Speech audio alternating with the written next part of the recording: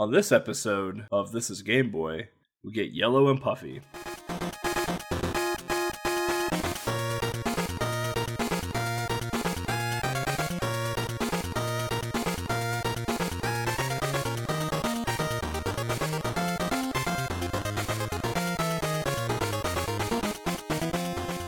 Hello everybody, welcome to episode 4 of This is Game Boy. I am E-Blooded Candy, and with me I have Mula.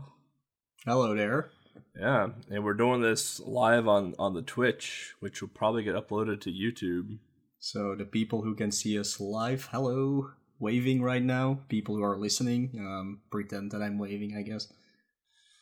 So, yeah, what have you been up to, Mo? I've been playing a lot of new games, actually. I just finished up The Messenger last weekend. I think it took me around 12 hours, but there's something wrong with the in-game timer, at least on Switch, because I had been playing it for quite a while, then I loaded my save and it said I was playing for 45 minutes. The next time it said I was playing for 10 hours, and after that it suddenly said I was playing for 22 hours. I think it took me like 12 hours to complete that game, but that's a really good one. I've heard a lot of good things about that game. Yeah, it does get a little stale after like 70% in it, but it has a lot of variation to get through, so it keeps you busy at least. It's not too hard. There's some parts that are quite hard if you don't understand the mechanics well enough to perform like some pretty cool tricks to traverse you over chasms and stuff like that. But there was nothing in it that felt over the top ridiculous, because I was really expecting a Ninja Gaiden level of difficulty for that game, but it's really not. Anybody can pick it up and just play it. Yeah, I was watching. I watched you and Mr. Cab play it for a bit, and I really got that feel. I was like, oh, it's Ninja Gaiden. I'm like, wow, this game looks kind of fun, but I'm like, I'm really bad at Ninja Gaiden, so I'm probably never gonna play it. Yeah, it's totally not like Ninja Gaiden, actually. Besides it being a ninja and you can, well, jump on walls and stuff like that, it plays totally different. Like, the first part of the game is pretty much like a standard platformer, and then it opens up and it becomes like an open world adventure game where you have to backtrack. I will not say the term that everybody's using for that because I hate it. But the thing is, it's not too difficult because the levels you get through in the like normal platforming section are already basically made for you to traverse through multiple times. So they couldn't pump up the difficulty too high for that, because if you constantly have to redo the same thing over and over again and keep dying, that would put a damper on the exploration part of the game. So they did that well, but it also makes the game maybe too easy, besides some of the boss fights, at least in my opinion. But yeah, that was at least a very fun game to quickly play while I was waiting for two big guns that just came out. I have them right here. I'm really bad at showing stuff on the camera because I can't really see my own camera right now. Dragon Quest. Yeah, so Dragon Quest 11. I've only been able to play 5 hours yet, so I'm pretty much still at the start, but it's fun. It's a Dragon Quest game. There's nothing more I can say right now. I did get Shenmue 1 and Shenmue 2. I don't know what to say about those. Those are really weird. And I got a headache because, well, I got motion sick because of the camera. I'm not really good with, like, weird moving cameras in games. It has nothing to do with the game itself, but I can only play it for, like, 2 hours maximum, then I have to stop. And then yesterday I got me some Spooderman, and Spooderman is basically Batman, but with Spooderman. Yeah, I watched a few streams on Spider-Man, and everyone's all sorts of hyped about it. I'm like, it's literally just Arkham, but Spider-Man skin. Yeah, it pretty much is. Can't say how the story is gonna unfold. It's pretty good. They dive into one of the probably best arcs of the actual comics, but make it their own thing, of course. It's really not just an adaptation of the comic books. But yeah, it has been interesting at least to see those characters that I thought maybe weren't that well known, like Yuri Watanabe and like what's his name? I don't know his real name. He is Mr. Negative, but he's the guy that runs the Feast Center and stuff like that. I did not know they were gonna use those characters because I refrained from actually watching any screenshots or any videos of it before it came out. But I'm a huge Spider-Man fan, so I had to get the game, and I've been having fun with it. But yeah, it's pretty much your basic Batman, but with Spider-Man. Yeah, it reminded me a lot of the PS2 version that came out like 10 years ago. Yeah, those are the ones that I haven't played, but a lot of people have been saying that indeed. Okay, well, that's at least what I've been up to. What have you been doing? I've been playing WoW. That's pretty much it. The expansion came out like, I don't know, 2 or 3 weeks ago, and that's pretty much all I've been doing. Still collecting some things. I don't have anything close to me in terms of like my projects I've been working on, but I've been collecting a lot of SNES lately because the SNES market has slowly started to like come down in price. So I got like Maximum Carnage for like $10. More Spider-Man. Yeah, more Spider-Man. Got Doom for like $15. And I got Mario RPG for like $30. The market's starting to come down a bit on those games, which is great. And Game Boy games are starting to go up, which is not so great. Yeah, it has been going up since the past 2 years, basically. I haven't bought any Game Boy games in like 8 months or something. The prices are just too ridiculous right now. My last batch of Game Boy games that I bought are right here.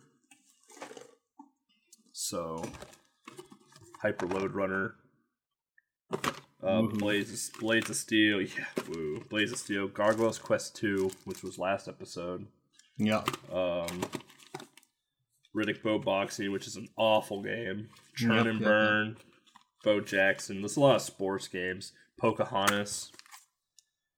Like, there's a lot of sports games. There's a lot of like crappy little like games that cost like $2 or $3 just to get them out of the way now before they cost like $10 in the future. Yeah, I have a lot of those as well. Not many, but I do always try to pick those up from a bargain bin every time I go to like an expo or something. But it's been getting harder to find even those. It's actually it's not so much for me hard to find the commons. It's hard to find commons at a good price right now. Yeah, exactly.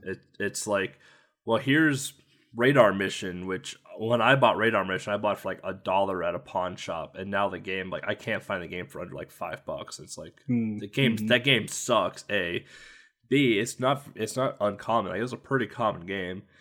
3, it's just battleships. That's all it is, and just awful. Yeah, it's weird. I think I mentioned this before, but I have like over 300 now, so it's sometimes hard to even know which games I do not have yet, and that's why I now have 3 copies of Hunt for the Red October. I'm always like, $1 or €1 for me. I already got this, and nobody wants that. Yeah, I'm that way right now with NES and Game Boy, where I actually have a spreadsheet of all of my games. Like when I go to expos or flea markets, I pull open my phone and look through my spreadsheet and see what I have and don't have now, just so I don't buy unless I'm buying a lot that I can't help it. But yeah, the problem with Hunt for the Red October was I had a copy, but it was a Japanese copy, and that was listed way below, so I just didn't see it, and then I bought it again. It's just ridiculous. Yeah, there are times where I'll buy a game if I already have it for like, if it's dirt cheap, and I'll just turn around and flip it to try and make a profit off of it, or use it for trade-in. Yeah, trade-in is not something that works around here. Selling it, maybe, but trade-in definitely not. Yeah.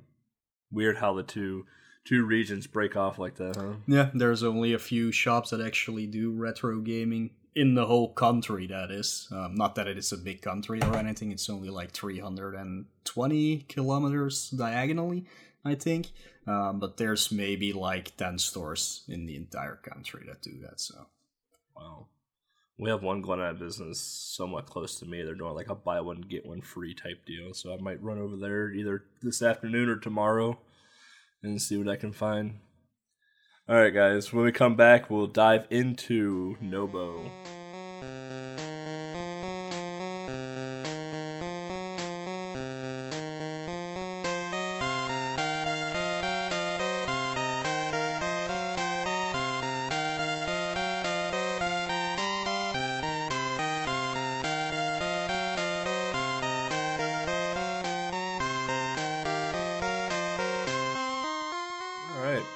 Welcome back, everybody. For those of you that are watching live, I hope you are enjoying the behind-the-scenesy stuff in between the movements here of our sections. Sometimes they get weird, but they do get weird sometimes. It's been pretty okay this time. So far. We still got a few more breaks coming up. So Nobo, yeah, came out only in Japan. 1992, late 1992. Developed and published by IREM. So International Rental Electronics Machines. For those of you that don't know what IREM stood for, IREM's known for like Hammer and Harry, Kung Fu Masters, R-Type, Kid Niki. But one thing I couldn't find about this game was the composer of the music. Yeah, I'm not even sure if the composer is actually in the credits, if there are even credits. And if there are, they're in Japanese, so I couldn't actually read them anyway, so that's always a problem. It's always the best part with the Japanese games, like when we did Gargoyle's Quest 2, when we did Max, and now doing Nobo, it's like we have these manuals, we have these boxes, and they're all in Japanese, and Mo nor I really know Japanese at all. Mm-hmm. Yeah, sometimes for Japanese games they actually do put the credits in like English text, but for this game everything is in kanji, and I have no idea how to read kanji. So, like it's funny with Kirby's Dream Land. Like if you play the Japanese version of that, the only thing that's Japanese in Kirby's Dream Land is the title screen, right, and then everything else is in English. Mm-hmm. Yeah, that's normally how it goes, but for this one, it's just Nuba is just so Japanese. It's nothing that we know outside of Japan itself, so why would they even bother? So it makes a lot of sense, of course. It is a strange oddity, for sure. Yeah. Let me see if I can pop open that playlist real quick here. Okay, well, I'll dive into IREM a little bit, because it's actually very weird that this game got made by IREM, especially because the nature of the game. Like EBC mentioned, they're mostly known for games like Kung Fu, Hammering Harry, R-Type, Kid Niki, all games that stem from the Age of Arcade games, which is where IREM actually started from. Those are all pretty hard games. Well, besides Kung Fu, maybe that's not that difficult, at least not on NES and on Game Boy. But they're really used to making very hard or shoot 'em ups or arcade style games where they really require you to just pump in your money into the machines to even get anywhere, which shows in some of the ports they do. I love their ports, by the way. I'm a huge fan of IREM. All their Game Boy games are really great. Besides maybe Ninja Spirit, that's one that's a little bit jumps out of it. Yeah, it's not a really good game. If people have been following Tiny 10, it was in there last time or the one before. That one did not port that well, but like R-Type and Hammering Harry are great ports. So, but yeah, it's weird that they made a game like Nubo, but it's also really hard to find any good information about this game or how it got made or anything Nubo in general, actually. Probably because, again, this is a really Japanese thing, and I don't think looking for it in Google or anything with English terms is gonna give a lot of information. I think you really need to know how to dive in the Japanese language to actually find something for this game. Yeah, like the bit of research I did with this, like I found a lot of like Nubo like side things, like books on how to learn English or books on how to learn Japanese or phone cards featuring Nubo, and like obviously all this stuff is in Japan, and it's like, so like Nubo like may have not made it overseas to like Europe or America, but like Nubo in Japan was, and it might still be, like a super big thing that only the Japanese people really understand what it is, and why it's such a cool thing to have. Yeah, like the only thing that we do know is he's actually just a mascot from a chocolate bar in Japan, kind of like we have Tony the Tiger and stuff like that for our cornflakes. He was just a mascot for a chocolate bar that became so popular that it got its own thing, like all stuff for kids, of course, like those reading books, telephone cards, maybe not. I don't know if a lot of young kids will use them. They might have collected them. That's something that we did as well, like to collect telephone cards. So, but yeah, it was definitely a really popular thing that got used for a lot of things. It got a lot of commercials, and it also got its own TV show. As you can see below. No, are you playing it right now? Yeah, we have to play this role. He's doing the basketball scene right now. That is. It's such a weird show. It's super Japanese. It's something. I love it. You can see like 22 episodes, I think, online in the playlist. If we post this episode, we'll definitely link to it. So they definitely are on YouTube. But yeah, I loved watching through them. They're all like really short 1 minute things. I guess they played it in like a big children's TV show or something in between. We had stuff like that as well, where there were like really short things for children. So I think they used it for that. And you can also actually buy them on DVD if you really want to. There's 2 DVD boxes with all the episodes you can ever want on Nubo. I played Nubo before on Game Boy, but I never really knew like it was a big thing until researching this episode and realized that there was anime shorts for it. You could buy a box collection of all of the anime shorts. There were books, like there was so much merchandise for this thing. And I'm just like, what? Like, why is this yellow blob like a huge thing right now? Like, what is it with Japanese loving blob-like characters? You got Kirby, you got Nubo, you got Yakupu, which really isn't a blob. It's more of like a rabbit that can transform into a fish and helicopter. But yeah, the Japanese do love, and I'm not only talking about children. I'm talking about Japanese adults as well. They really love those characters that are actually more made for children, because this definitely is something for children. But they took over. Hello Kitty is what it's called in Japan, right? Yeah. But there's actually, like, I think it's Belgian or Dutch character called Musti. If you look it up, it's Musti, which is the complete same character. It's just a little cat, but it got so huge in Japan that they made their own version, I guess. I don't know if the creator of Musti, Dick Bruna, knows about it. If he's still alive, that is. Probably not, actually. But they really love stuff like that. Or Pingu, for example, which is Switzerland, or it's one of those countries that actually made it, but they took that over as well. They really love stuff like this. And so do we, actually, but we don't dive into that so much. Us Americans like violence and crime, so yeah, and guns, and that's why the Avenging Spirit cover art looks so much different than the European one. Right. Some weird gangster on the cover that doesn't belong there. So yeah, the plot of this game, like from what I read on this of the plot, like as you can see in the animes below, they're short. They're like 1 minute shorts, and like it goes from point A to point B pretty quick. Like Nubo looks at like a basketball, starts dribbling it, and all of a sudden like Nubo is dribbling himself up into space and starts bouncing around and goes into the net. Kind of weird.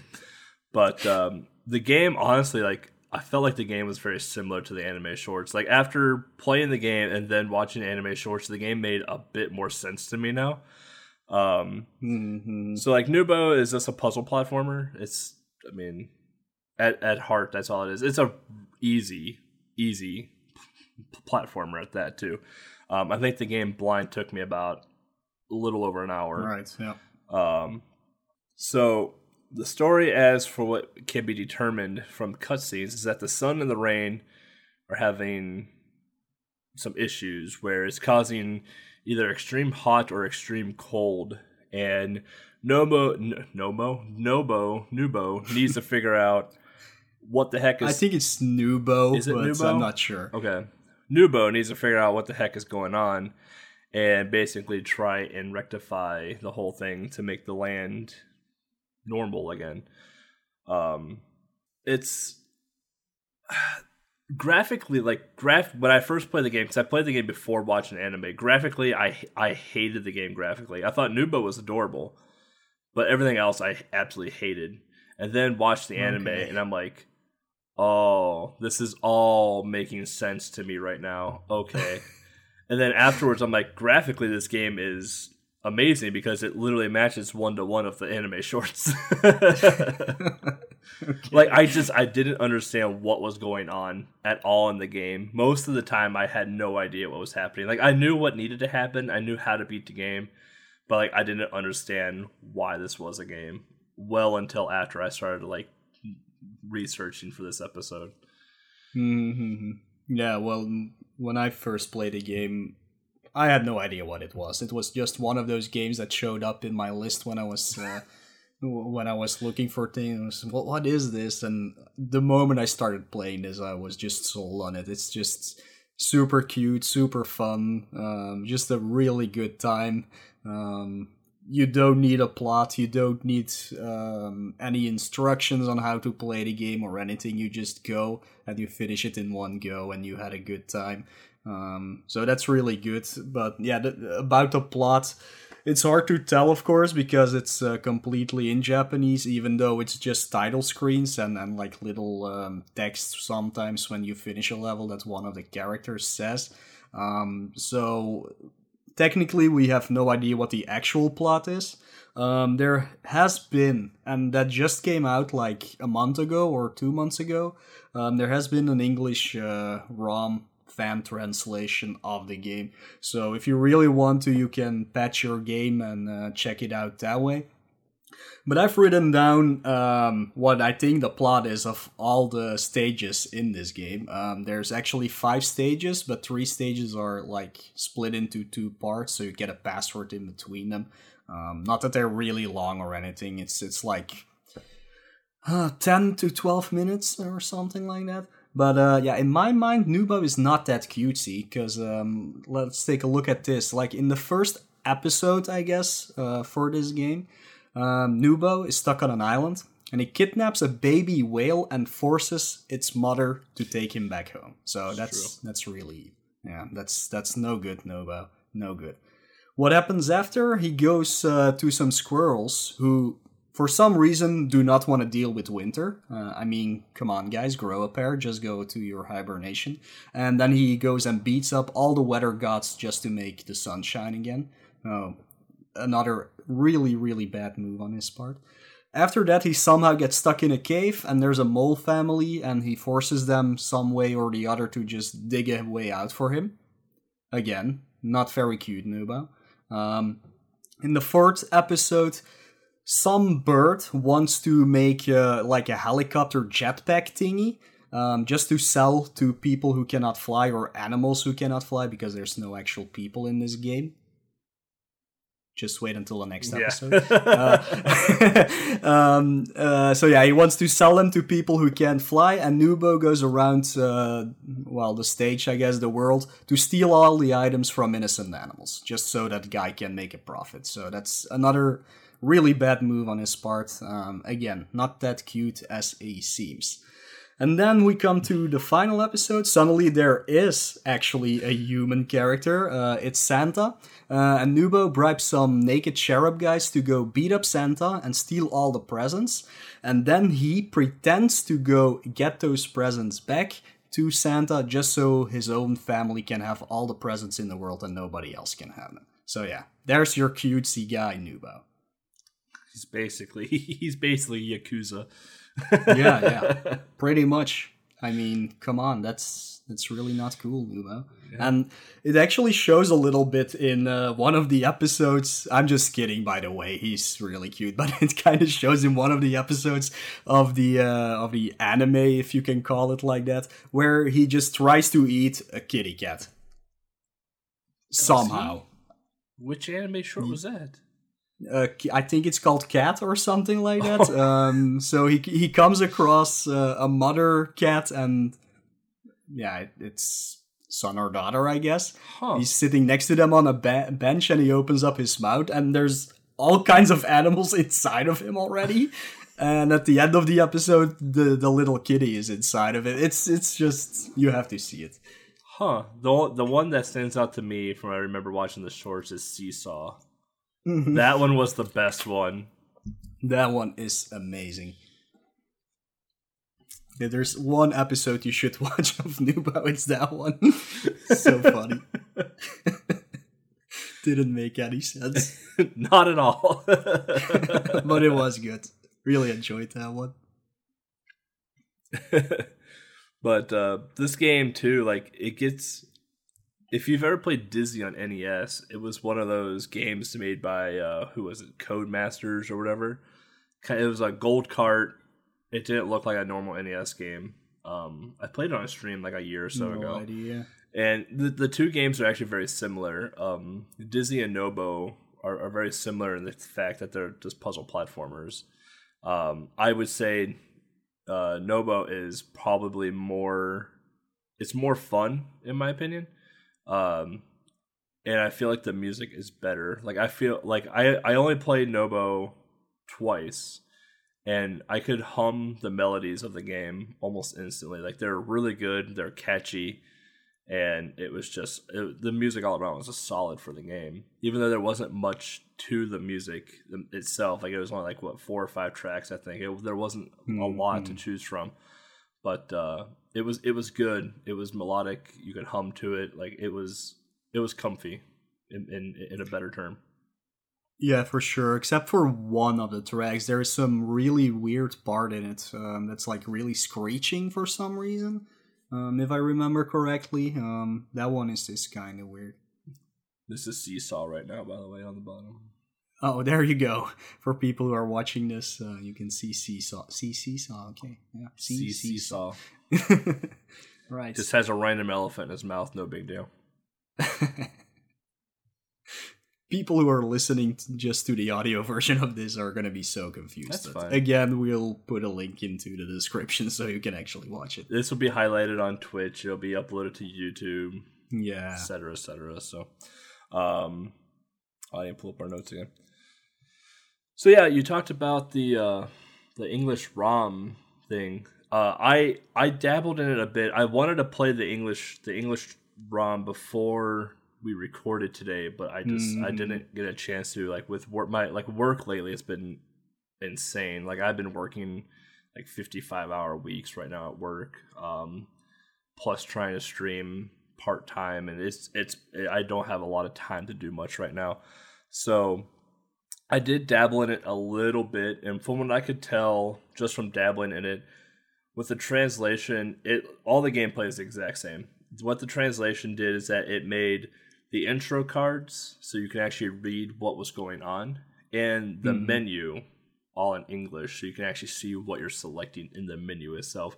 But literally everything else in the game plays exactly like it did on the Japanese version. Like the some of the lag points that were there, even though the game is not laggy there's like 1 or 2 parts that have a little bit of lag, but it's nothing insane. Those are still there in the ROM translation. The music's the same, like nothing with the music pitch got changed at all. So it's literally verbatim 1-to-1 the same. The only difference is that the menus and the title cards are changed to English now, so you can actually see what's going on. Yeah, that was my guess. I haven't played the translation myself either. I'll probably check it out sometime when I can, just to see what the actual story is. That would be nice. But yeah, it doesn't really matter if you just play Japanese or English. Yeah, like when I did the plot review just a little bit ago, like the plot review is from what I basically looked at when I played the game, just from like the title cards. Like I had no idea what the plot was, just pure speculation that like something's happening with the sun and things are cold and hot because video game logic and we gotta do something to fix it type deal. But yeah, with English translation, we might be able to actually know what the game is about. Maybe there's multiple plots in the game. I think there are. I think it really is episodic, like Pingu, for example, the game, where everything is not tied together or anything. Yeah, but general reception of this game, it's really tough to figure out. There wasn't a lot for review of this game. Like, I'm sure this game was loved in Japan, but Europe and America never saw this until, you know, the internet came to existence, or if someone read it in a magazine and imported it over. Like, America and Europe didn't have a Nobo or Nubo, you know, however you want to say it.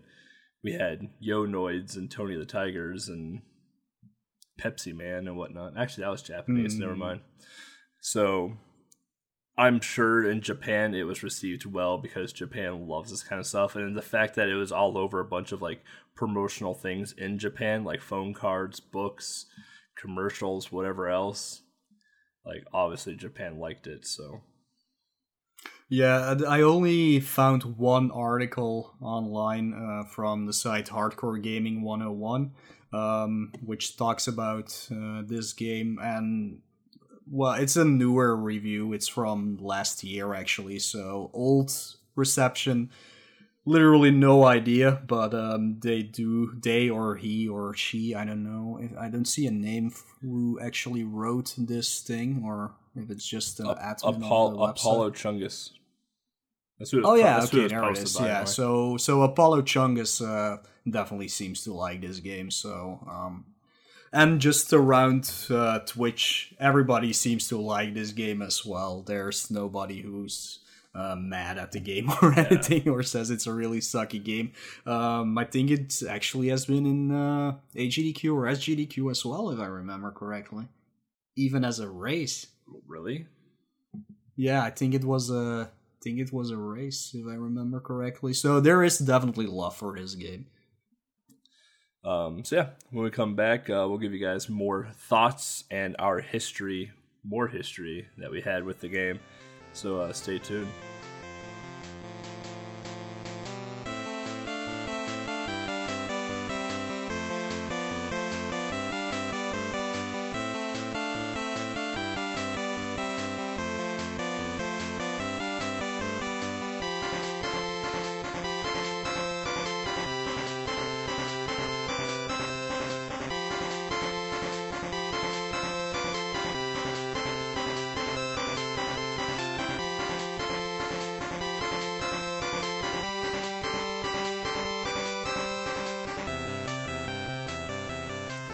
Alright, welcome back everybody. For those of you watching, I hope you enjoyed our conversation we had. So yeah, my thoughts and history with the game. I played this game, my history with it, the first time I played it was for the Tiny 10. I believe I commented that Tiny 10, but I did a showcase of all 10 games when Mo released the list. And I got to Nobo, and I was like, well, this game's alright. I didn't know what to expect going into it. I never played a game like it before, especially on Game Boy. Yeah. So it's kind of like it's in a league of its own, kinda. Yeah, there's no other game like it on Game Boy. On Game Boy, right? Yeah. So I was like, all right, well, I'll go into there, and I start playing it, and I realized that like you can put like objects very, very far on the edge of other objects to the point where like they're almost not touching anymore, and that's how you can like shortcut some of the puzzles and whatnot. So playing the game, that was the first time I ever played the game, was for Tiny 10, and at the time of playing it, I thought it was a unique game, and I thought it was cute, but I hated the graphics, hated everything to do with everything about the graphics in that game. The music was okay. And then I played it again I played it right after we recorded Gargoyle's Quest 2, just so I can get the game fresh in my head again. and then I liked the game more the second time around, but I still hated everything with the graphics. And then Mo was like, "Hey, there's some animated shorts of Nubo." What?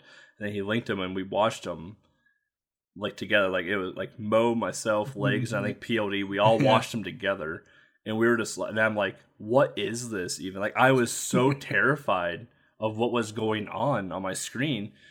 And then it all made sense. Like, after I finished the playlist, it all made sense. I'm like, oh, the game and the anime are literally verbatim 1-to-1. Like, all the graphics in the game are exactly how they are in that anime short. And it all clicked together. And I'm like, everything makes sense now. This game is actually perfect. So, that's like my history of the game. Like, I liked the gameplay. I liked the character. I didn't know what the story was. I hated the graphics, liked the music. So like I would have given it like back in like when I would rate things, like I would have given it like a 6 or a 7 or something. But now like I'd probably rank it higher, like an 8 or 9 or something. But that was like my history of the game. My current thoughts of the game. It's still a very good game, and honestly, it holds up quite well for it being what, 17 years old, 15 years ago. I don't know math very well. 15 years old. 17. 17, yeah. 17? No. Wait. No, it's 27.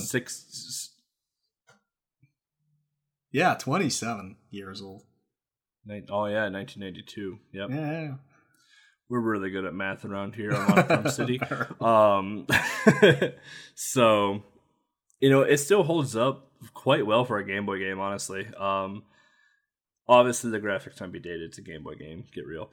But in terms of like the actual gameplay itself, like it is short. Like I could have said, like blind, I beat the game a little over an hour.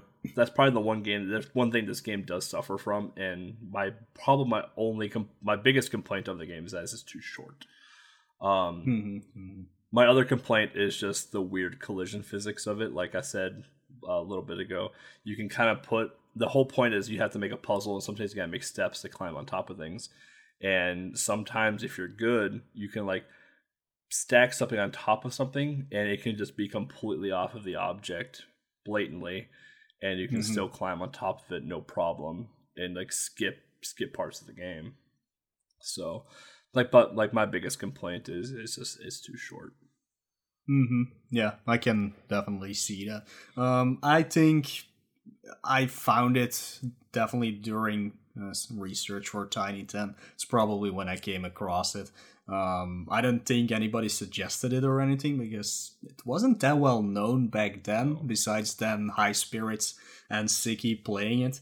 I hadn't heard about it at all, but after my stream, a lot of people get like knew the game suddenly, so that was cool to see at least. But yeah, I absolutely loved it from the start, like I said earlier, even so that I immediately bought myself a complete in-box copy.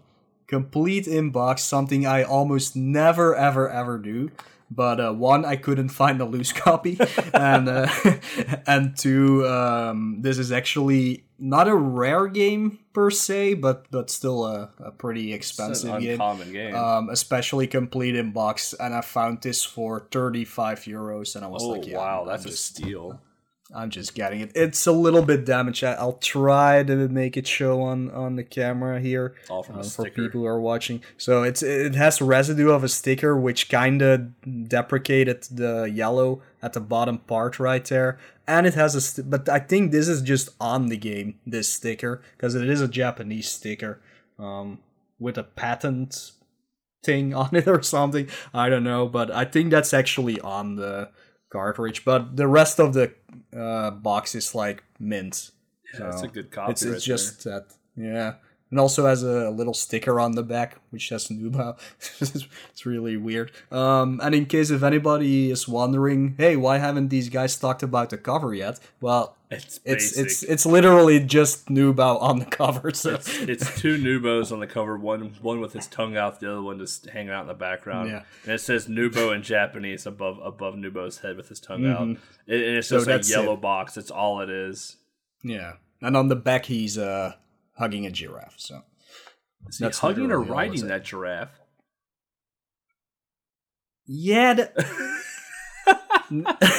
Now that you mention it, the giraffe is sweating and he's sitting on its back. So I think he's let's say he's riding it, and the giraffe is not having any of it. Yeah, what a fantastic game! There were some other noobas on it. Like again, well, I'm really bad at pointing things at the camera. He has a sock on his arm. He's very confused. And here he's waving, or scratching his head, jumping, probably causing some earthquake in Japan. And here he has a little he has a little sleeping hat. That's fun. Yeah, there. Yeah, so that's the entire package of Nuba. Not much to say about it. But I loved it. I've played it a few times since then. I had to revisit it because I forgot to highlight it the first time I played it for portable pleasure. It's always a very enjoyable time for me. I love playing through this game. I also think this is one of those games that you can definitely just let your children play. Oh yeah. Also nowadays, because we all have seen the video where they hand the Game Boy to a little kid and he's tapping the screen and he's like, why isn't this working? One, that kid is an idiot. And two, this is definitely one of those games like, would you get stuck? Well, would a little child get stuck? Maybe, but yeah, it's just so simple and it's so cute that it's a perfect thing to show them. I would definitely recommend this to any parents out there with little children who want to play some video games. This is definitely one you should let them play because there's no text or anything. It's just simple button presses, and it's a really easy game. So, yeah, and you can even let them watch. Well, I'd wait till they're older to watch the anime. That anime was terrifying. Nah, we've seen a lot worse here. No worries. A lot weirder. We have seen much weirder. But yeah, I guess we could touch base on a little bit of the speedrunning section. Disclaimer again, like we say every episode, speedrunning is not the focus of this podcast by any means. If you want that, there are plenty of other speedrunning podcasts or other podcasts that talk about this. The Frame Savers and other sorts of podcasts. But we do have Swarm and Kirby and Sikinar are probably the two that I want to focus on the most for this little segment. Sikinar holding the record for about a year after taking it from High Spirits, who held it for about a year. Swordsman Kirby, very well known in the Kirby community. I think he's ran 20 out of 22 or 23 Kirby games that are in existence. Very, very talented speedrunner. Very, very nice guy. If you don't know who SK is, he did Kirby's Adventure at SGDQ this last year, and he was on my couch for Kirby's Dreamland both times I ran it at SGDQ. So, but he's semi-recently taken the record of Nubo by about 6 seconds, about 5 months ago, and he found some tech that would basically saves a couple frames here and there. Mind you, the Game Boy runs at 60 frames a second or 59 points, whatever number, per second. So saving X amount of frames, math, speedrunning stuff, whatever. So yeah, finding some time saves here and there, and just kind of trickled into hey, we found a way to make this game a bit faster than what you currently did. And then SK and Siki started digging a bit more together and found some more things, and then SK kind of just put it all together, and now we have a new record from 5 months ago. So it's cool to see there's some recent history with this game in terms of speedrun.com. The most recent is 5 months ago from SK. Then we have 8 months ago from Cruel, who does Quirk and Amazing Tater. Yeah.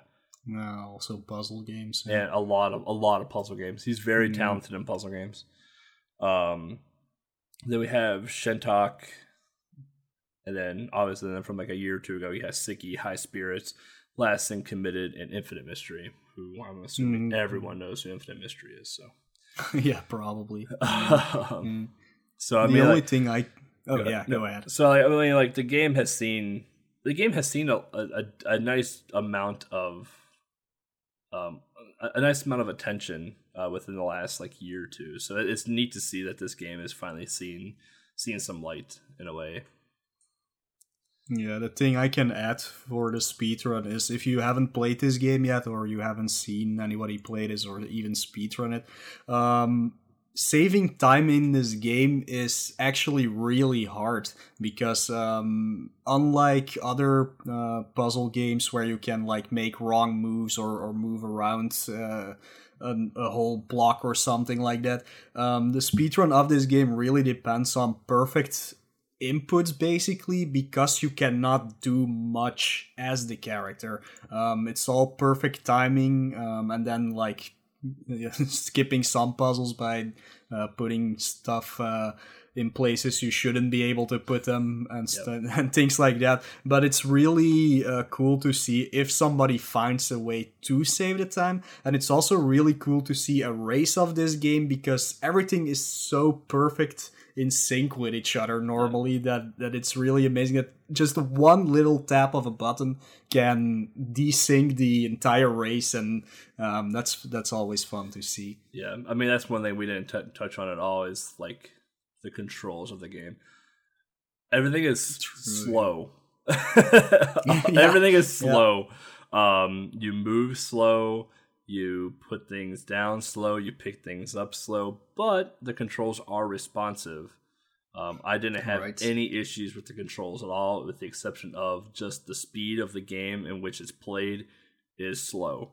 But the game is short. So imagine like playing like a full-length game at the speed of Nobo, like it would be like a 20-hour game. But if they made Nobo pick up, walk, and whatever at normal speed at like Mario or Zelda, like the game would be done in 20 minutes, you know. So and the nature of Nobo is that he's just a big thing that probably just moves around really slow, so they kind of just took what Nobo was and put it into the game, so he walks slow, does things at his own pace.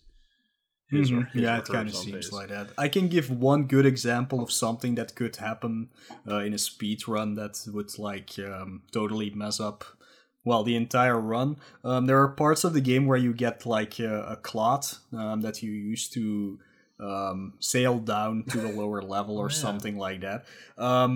You just have to press A at the correct time if you're at the edge of a cliff. To start the animation of Nobo actually going down. But if you press right or hold right or left like one frame too long, you get an idle animation where he's scratching his head, which like costs like 5 seconds or something. So those are all things that make this game like interesting to watch, in my opinion. Yeah, I've never watched a race of Nobo, but I've definitely watched my fair share amount of runs of it. Like I've watched SK, I've watched Siki, I might have even watched Infinite Mystery do it. I definitely did for the Tiny 10. So yeah. So I mean, like it's fun to watch people play it, especially if all calibers try and play this game. It's a cute game to watch, and as a speedrunner of the game, I can see a lot of like points where you get really frustrated at the game. So definitely. So yeah. Anyway, guys, we're gonna take another quick break, and then we'll come back with some community events, questions if we have any, and just our typical sign off. Be right back.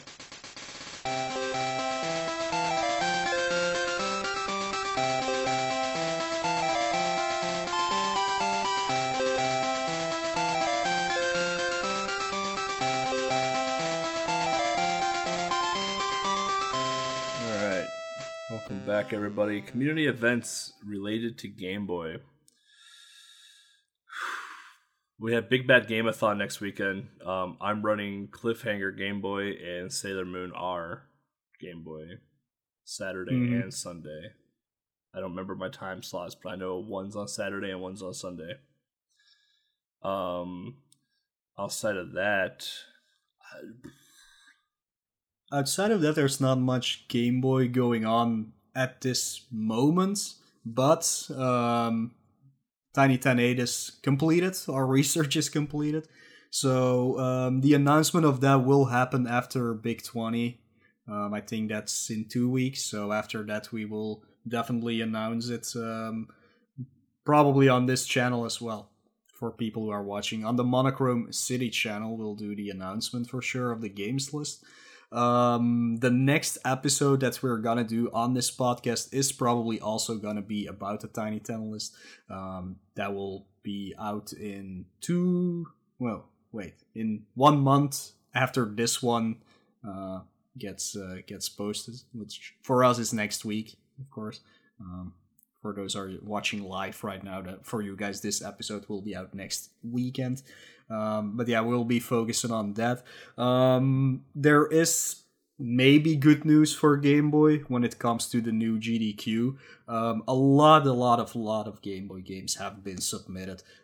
So we're kind of hoping there will be a very dedicated Game Boy blog this time around, because past few editions it has been really bad again. So let's hope it gets some more people into Game Boy speedrunning for sure. But that's in January, I believe, the new one. Well, GDQ Express is over TwitchCon, which is in September, October sometime. I didn't even look at that game list at all. Okay. AGDQ submissions, I think, are open. I haven't looked at them yet either. I was following some tweets about it. Now I'm not sure if they were talking about that Express edition or the new one. I don't know. Yeah, GDQ Express already has accepted runners. I think for GDQ Express this time around, they took a lot of like bigger names because this is the first one of the kind, and they want to try and draw crowds. So they have the much bigger names in that one. HDQ though, they have a new venue this year. So who knows? Maybe we'll get something new as well. I know GDQs in general, like, they don't hate Game Boy games, but Game Boy games are kind of a hard sell because they're really short or they're really long. So there's usually no gray area in them at all, unless it's a popular Game Boy game like Kirby's Dream Land, Link's Awakening, Pokemon, things of that nature. But something like Froggy game, I mean, you could probably you can make a good case for it, since Link's Awakening's engine was based off a Froggy game. Sailor Moon would probably never make an appearance in GDQ, things like that. So some things are really hard to sell, some things are an easy sell. But I just hope there's gonna be a Game Boy block again. Like the last time it happened was Proto Magical Girl did like 2016. 3 or 4 Game Boy games in a row, like stuff like that. Like easy to set up because of just switching a game. Just have all the Game Boy people on a couch together, like John Carl's Enemy, I think, submitted Ninja Gaiden Shadow. Just have them all on the couch and just switch them out, and just have a really fast-paced Game Boy block for a few hours. That would make a lot of people, at least us. Yeah, I mean, SGDQ 2016.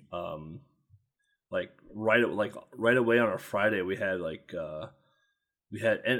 Infinite Mystery doing some Dragon Egg game. I forgot what the game was called. Oh, right. And then we had Nacho playing Trip World. And then right after Trip World, we went into Kirby's Dream Land. And then we went into like the big Kirby block that we had. We had Kirby's Dream Land 1. We had Kirby's Dream Land 2. We had Amazing Mirror. Like, we had a lot of this handheld, just rapid fire that entire morning. It was great. Yeah, those things are always fun to watch. Yeah. Those are, again, most of those games are popular games, of course. We had Bubble Ghost in there. That was a oddity to have in there, but it was in there. Yep. That's always cool. But I think that's about wraps it up, actually, for community events, at least for this month. Like always, Tiny 10 will be in November, so that's still quite a bit away. Yep.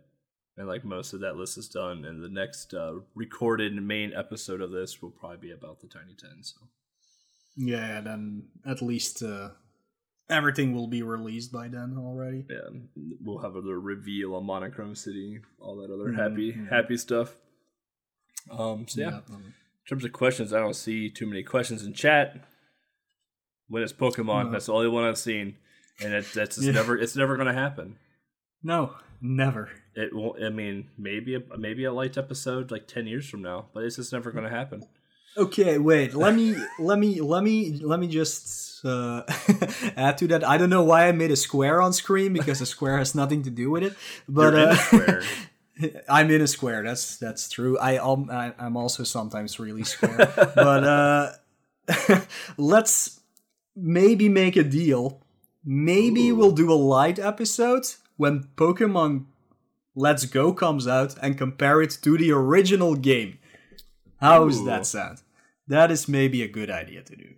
A lot of people have already compared it to Yellow. That could be interesting. Oh, and that's the worst of all of them. I mean, I'm not going to argue that. Yeah. I don't think anybody's going to argue that. Yeah, no, that's good. I like that. I can't wait to play that on Switch with you and PLD and throw a bunch of Pokeballs at things. It's going to be a good time. Yeah. That's gonna be it. Throwing Pokeballs. Nothing else. But yeah, I mean, that's the only question we had. So, I mean, if you guys ever have questions, like we have our Discord, it will be in the link things below on SoundCloud and wherever else we post this stuff. So please join the community. We usually have channels broken out for new episodes coming up, so ask away in there. If this live podcast thing becomes a thing with Mo and I, if we can somehow find time to get this, seems like we got everything up and running fairly quick and nothing's broken yet, so it seems like we're doing something right. You can always like join us on Monochrome City, hop in chat when we get to this section, just ask away in chat, make sure it's about the podcast. So yeah, with that there, any other thoughts and concerns? No, that's definitely pretty much it. Just like always, if you want to get in contact with us, we do have a website where you can maybe find all of the things on there. Like all the links to our own social medias and Twitch and YouTube project and stuff like that. I'm not sure if we actually put a Discord link on it, now that I think of it. If we did not, we'll try and do that before this one airs so that it's on there. And I think maybe before this episode actually comes out, we may have a Patreon up and running finally. But I still have to look around for some stuff due to tax forms you have to fill in and stuff like that. But yeah, that might be up. If it's up, it will also be in the description below, so you can find that. So if you want to support us, you can definitely do that through there. We will have some tiers ready and stuff like that. Can't really tell much about them right now. And if you want to help us out in another way, be sure to like the podcast or follow the podcast on SoundCloud. SoundCloud. And give us a review on iTunes, because that also helps to get it higher up there in gaming podcast, so that the love gets spread. I do want to say thank you to everybody who has been listening from the start until now, or just started right now. We have reached 300 total listens on SoundCloud alone. That does not include downloads or anything like that. We can't really check that correctly. And our very first episode, which was episode 0, actually got 100 total listens. So that's really cool that people are definitely listening to this. 100 plus people listen to us ramble about a podcast we're going to do. Indeed, it's not even an actual podcast. It's, we're gonna do a podcast. But yeah. Yeah, I mean, PLD just asked a question, how and where do you store your Game Boy cards? Oh, man. Long answer, I'm making Game Boy, I don't want to get up and get them, but I'm making Game Boy cases right now with cassette cases, and I'm printing labels out and putting them in so I can fit the Game Boy game inside of the cassette case and put them on a shelf. Right now, I have a box full of Game Boy games. One of many boxes right now full of Game Boy games, just kind of sitting around by my chair. So that's how they're being stored currently. But yeah, that's how I do my stuff. And like, if okay, for those of you who are watching live, I can show you how I'm doing it right now. Oh, what did you do, Mo? You're so loud. Oh, never mind. I know what I did. No, it's me. Oh, it's just you. So this is a bag I got one day when I was buying games on an expo. It's a bag. It says Australian on it. I don't know, but it's literally full of Game Boy. I'm not gonna turn it around because they will all fall out. They'll all pour out. Pick them up. Yeah, that's a bag full of like maybe 100 European / North American games. If you've been watching my streams, you might recognize this. It's one of the PLD boxes. The person who asked the question. Sometimes PLD sends me a box full of Japanese games. This is one of 2 boxes. You can see the size of this box if you're watching this live. It's a pretty huge box. It's full of Japanese games, and I have 2 of them. And behind me, there's another box full of more European and North American games. What I am trying to do, and I've already written the plans and everything, I've measured everything, is making actual like wooden boxes to place them in with like dividers so I can actually flip through them, because this is not a good way to store them at all. That's what John does. John has like some IKEA like boxes. Yeah, he found really good boxes, but I'll make my own. So. And like behind me, like that's my SNES, how I'm doing my SNES right now. Like those are just like universal cassette cases I'm printing labels out for and putting them on a shelf. So, like, I'm trying to like make my stuff condensed and look nice, but I don't have time. Like, it's super time consuming. I made 9 labels back there, and it took me like an hour and a half to make those 9. So, yeah, for sure, I will definitely have to make at least 2 boxes. Plus, I would have to make lids as well, because otherwise all the dust is going to go in there anyway, so what's the use? So that will definitely take me an entire weekend, probably, because I'm not really good at wood cutting or anything like that. How are you not good at wood cutting? It's easy. I don't know, because I did not do a technical education. Like, we don't get... Nope, we don't, what? Unless you... We either have... yeah, it's hard to explain. I'm learning more about European education right now. Yeah. Okay, well, I guess this is a question from you then. We have like basically 3 tiers. Either you do just completely studying, I guess. You got Latin and Greek. You got modern languages. Economics is what I did. You got, how do you call it? Science. Depends on which one, like physics or stuff like that. That is the highest tier of education, if you can call it that. Then you have the more technical side, which is wood cutting, electricity, stuff like that. They're completely different things you have to do. And then there's a lower tier where it's like a mix of both the upper things, but on a very low level for like people who are not that smart. I mean, there's not much more you can say about that, sadly. Interesting. Yeah, so that's how it works. So during the first 2 years of high school, you get a more broad spectrum, so you can actually choose after on the 3rd year and so on, in which you want to specialize completely. So I got electricity during my first 2 years, but after that, nothing anymore. That's super cool. I didn't know that.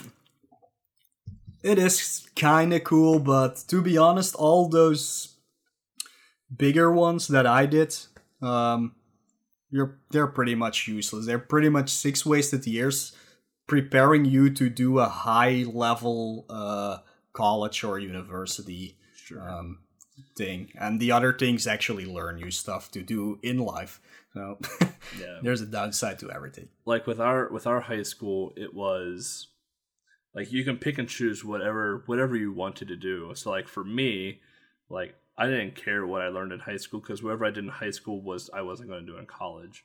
Mm-hmm. So like I did like home ec. So like I learned how to cook, I learned how to sew, and everything else. I learned just like basic human things. Yep. And then I took like shop classes. So I took woodshop 1 and 2, I took technology, so I learned how to like build like axles and transmissions, engines, and stuff like that.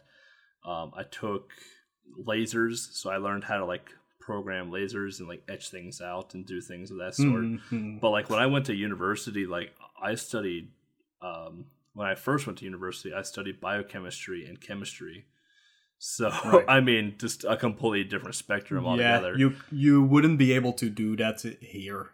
You would have done one of the science classes, I guess you can call it, during high school, or you are not allowed to actually. Well, you are allowed, but then you have to do either a year preparation for it, or do like some really hard tests, and you would not know any of the material needed for that. So that's definitely how it works here. That's super interesting. I like that way of education personally, but it is more stylized that you follow a complete track that gets you to where you really want to be. Yeah. But then again, I did economics, modern languages, just because there wasn't something I wanted to do, because I was always into like a graphic artist and stuff like that. I was into that, but there isn't really something in high school besides art school, but that is a ridiculous one to do that prepares you for that. But I just did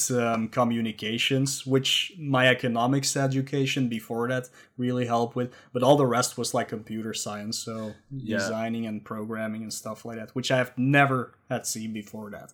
Yeah, in high school, we didn't really have classes that cater to like graphic design. Like we had your broad area art, you had your stained glass, your photography, your drawing, whatever else. But like we didn't have like graphic design. We didn't really have like a computer language to learn from at all. It was at the time that we were in high school, like that stuff was still kind of, it wasn't new, but it just wasn't like mainstream like it is now. Like I went to my high school semi recently, and like they have computer labs just full of stuff now, and like there's a bunch of kids that are like learning to code, they're doing graphic design, like they're doing a whole bunch of stuff that I would have loved to have done 17, 18 years old, but it wasn't a thing back then for us.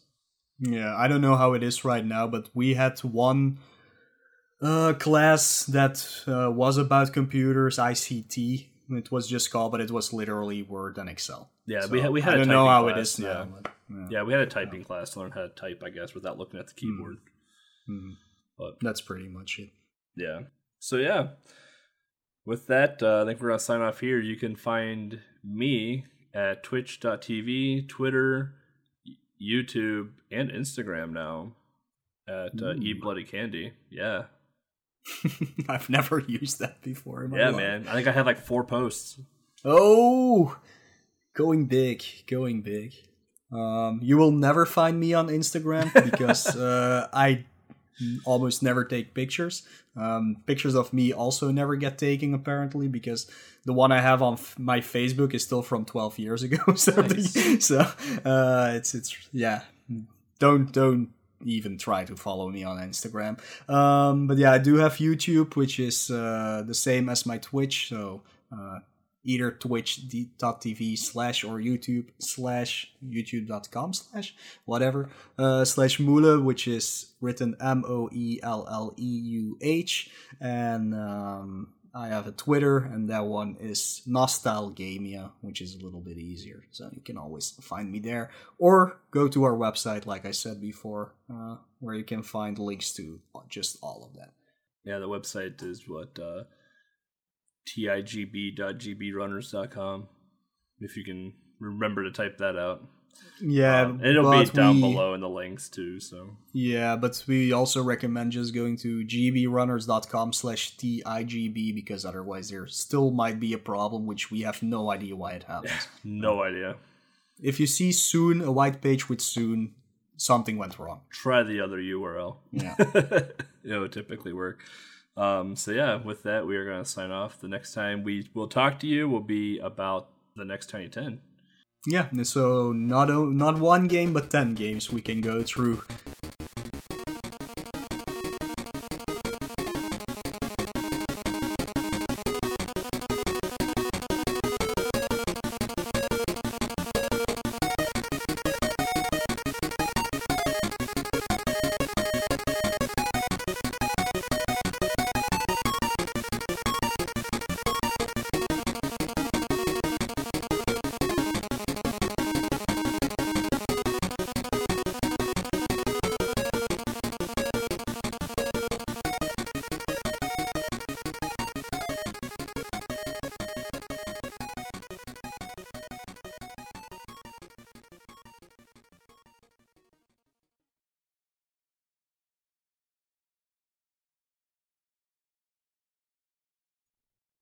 We did it. We made it through the opening.